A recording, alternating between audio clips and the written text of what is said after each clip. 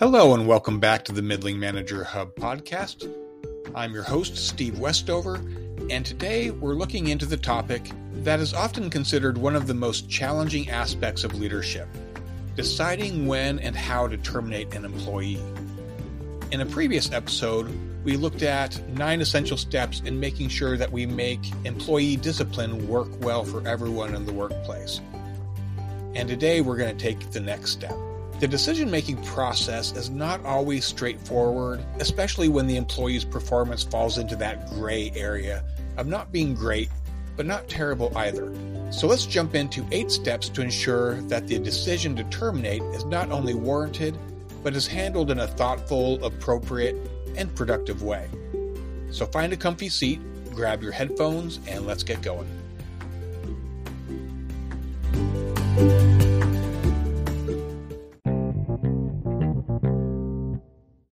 In a previous episode, Navigating Employee Discipline Part 1, we talked about the 9 steps to make sure that we're enforcing discipline fairly, following company guidelines and legal requirements. If you haven't already listened to that episode, I recommend you go back and take a listen. So as we look towards the issue of termination, the first step is we need to determine the gaps. We need to identify what those are.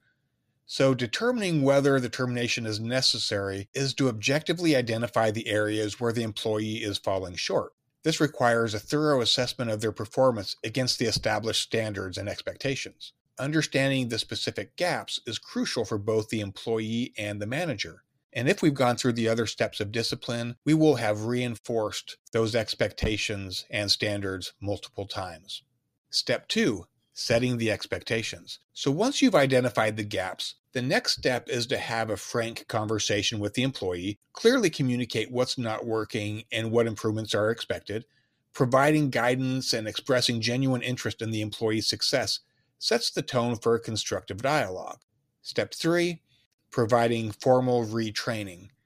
If the initial conversation doesn't yield significant improvements, consider whether additional training and resources can help. Introducing a performance improvement plan or a PIP can be an effective tool to focus on the identified gaps and give the employee a structured path for improvement. As we discussed previously, we want to make sure that we're doing a PIP, that we're doing discipline for the right reasons, that we're truly trying to help the employee to succeed, help them to get better. It's hard to hire new people. It's hard to get them trained up. If we can make an existing relationship work, that's a great thing. Step 4. Create a timeline. Establishing a timeline is crucial to create a sense of urgency and provide clarity on expectations. Setting targets and timelines not only helps manage the process efficiently, but also leaves a clear paper trail, which is essential for legal and documentation purposes. Step 5. Document everything. This includes your conversations with the employee. It includes your conversations with your boss. It includes your conversations with HR. Document everything. In the absence of zero-tolerance violations, the termination process is a result of a well-documented series of steps. Every interaction, performance plan, and additional resource provided should be thoroughly documented. This not only ensures fairness, but also protects the business in case of any legal challenges. Regular follow-ups are crucial to gauge the employee's progress and provide ongoing support. Communication during these check-ins should include sharing recent performance results, detailing areas for improvement, offering help or training, and setting a date for the next evaluation. Step 7. If, despite all efforts, the employee fails to meet the required standards, it may be time to terminate. In this final stage, be prepared to describe the next steps professionally and legally. Communicate when and how the terminated employee will receive their final paycheck, how benefits will be affected, and the process for retrieving personal and company property. Step 8. Be prepared to describe the next steps. Part 2. Handling the termination with empathy and maintaining the employee's pride and dignity is important. Decide the next steps in a manner that ensures a smooth transition out of the company, making the process as respectful and dignified as possible. We've mostly been looking at the issue of discipline and termination from the point of view of production issues or general behavioral issues that are addressed over time as we try to improve those situations, whether by increasing production or reducing the behavioral issues that we're seeing. But it's also important to know that there are sometimes zero tolerance violations that we just can't abide, that we need to address very quickly. So let's take a look at understanding and addressing zero tolerance violations. And these are behaviors or actions that are just considered unacceptable and immediate actions required when they occur. Let's explore some examples and shed light on what constitutes a zero tolerance violation. Example 1, harassment and discrimination. One of the most prominent examples of zero tolerance violations is harassment and discrimination. Any form of harassment, whether based on race, gender, religion, sexual orientation, or any other protected characteristic, should be met with swift and decisive action. Creating a safe and inclusive workplace is so important, and any behavior that compromises this should be addressed immediately. The second example is workplace violence. Any act of physical aggression, threats, or intimidation towards colleagues, superiors, or subordinates is just unacceptable. This includes not only physical altercations, but also verbal threats or aggressive behavior that creates a hostile work environment. Our third example is theft or fraud. Zero tolerance extends to acts of dishonesty, such as theft or fraud. Whether it's stealing company property, embezzling funds, or engaging in any form of fraudulent activity, immediate action is necessary to protect the company's assets and reputation. But even though quick action is needed, make sure you have a paper trail, make sure you have documentation, and that you have the evidence you may need. Our next example is substance abuse. Substance abuse, especially when it interferes with job performance or safety, is another area where zero tolerance may apply. This includes being under the influence of drugs or alcohol while on duty, or bringing illicit substances into the workplace. Given the potential impact on safety and productivity, swift intervention is often crucial. Our next example is gross insubordination. And this one we have to be careful on because gross insubordination is not the same thing as getting your feelings hurt as a supervisor. Engaging in behavior that deliberately undermines the authority of supervisors can be a zero tolerance violation. While disagreements and differing opinions are natural, actions that disrupt the chain of command and create a toxic work environment may warrant immediate action. Now, keep in mind, in most cases, we're not in the military, so we're not typically giving orders in such a way, and so we have to be careful of the way that we approach this topic. It's not a matter of being on a power trip, giving an order, them saying no, and applying that as gross insubordination.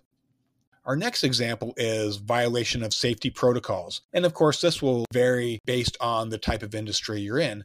Whether it's deliberate negligence, refusal to adhere to safety guidelines, or engaging in activities that put others at risk, addressing these violations promptly is essential to maintain a secure work environment.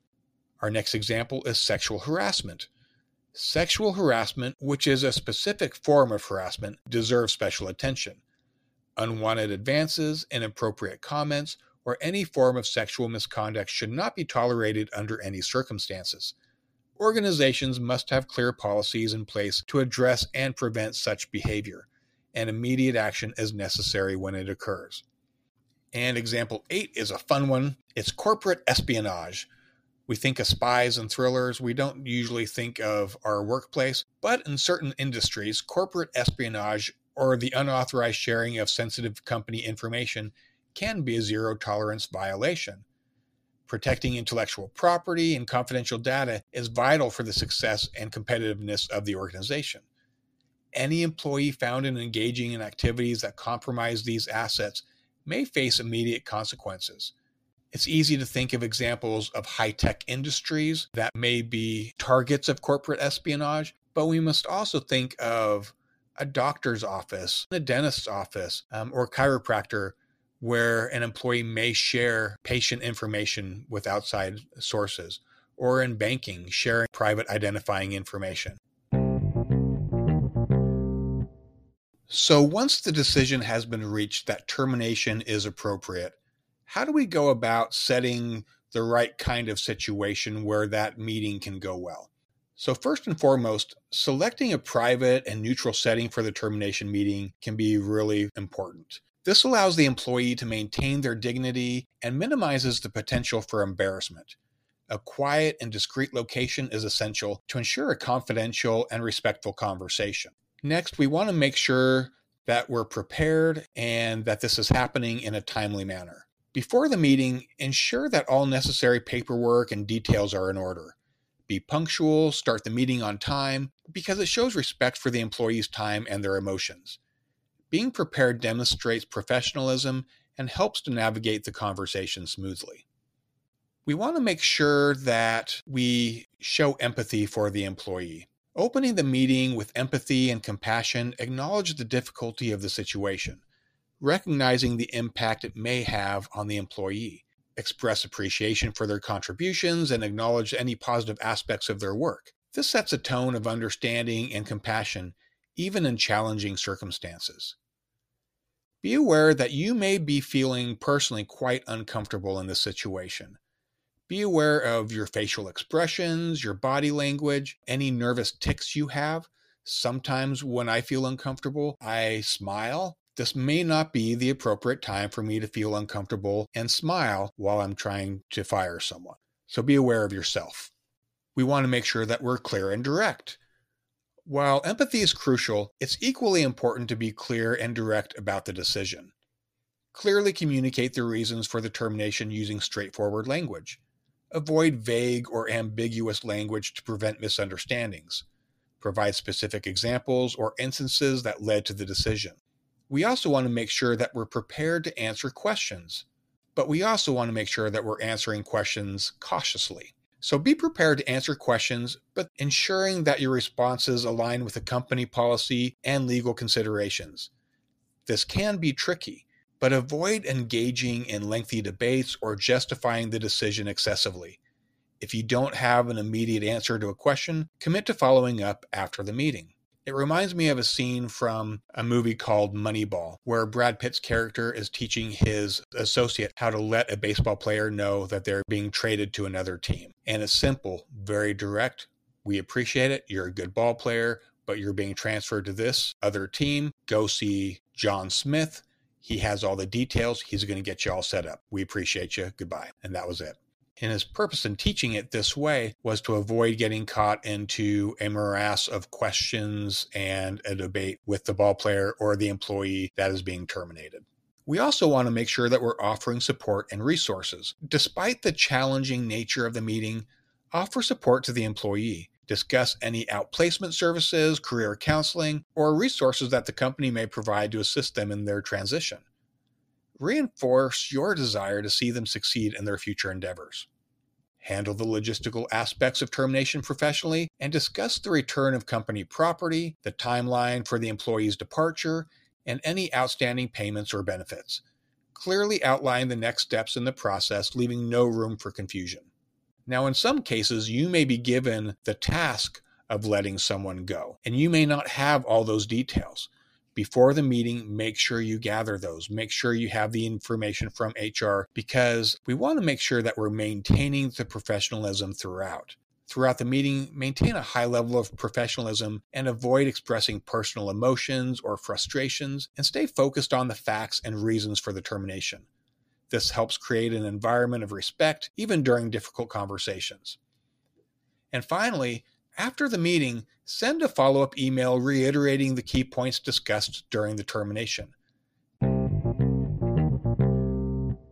So as we wrap up talking about employee termination, whether it stems from a progressive discipline process or a zero-tolerance infraction, the decision to let an employee go is never easy. But as leaders, it's our responsibility to navigate these situations with grace, fairness, and professionalism. We discussed the nuances of when termination becomes necessary, whether it's the culmination of a progressive discipline journey, where performance concerns or behavioral issues persist, or the immediate action required in the face of zero-tolerance violations. In both scenarios, The goal is to maintain a healthy and productive work environment. The termination meeting is a pivotal moment that demands careful consideration and planning. We highlighted the importance of choosing the right setting, being prepared and timely, starting with empathy, delivering clear and direct communication, handling questions with caution, offering support and resources, discussing logistics professionally, maintaining a high level of professionalism, and following up with clear documentation. So, middling managers, remember that these conversations, though challenging, are an integral part of effective leadership. By approaching termination with compassion, transparency, and adherence to best practices, you not only protect the well-being of your team, but also contribute to the overall health and success of your organization.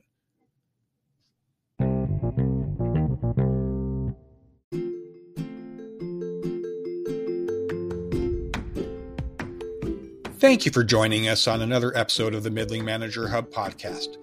I hope the discussion today on when and how to terminate an employee, whether it's after progressive discipline or a zero-tolerance infraction, has provided some insight for you on your leadership journey. Remember, navigating termination is never easy, but with the right approach, one that combines empathy, clarity, and professionalism, you can make these challenging moments more manageable for you and your team. If you've enjoyed today's episode, don't forget to leave a comment and share it with your fellow managers. Your support means the world to us.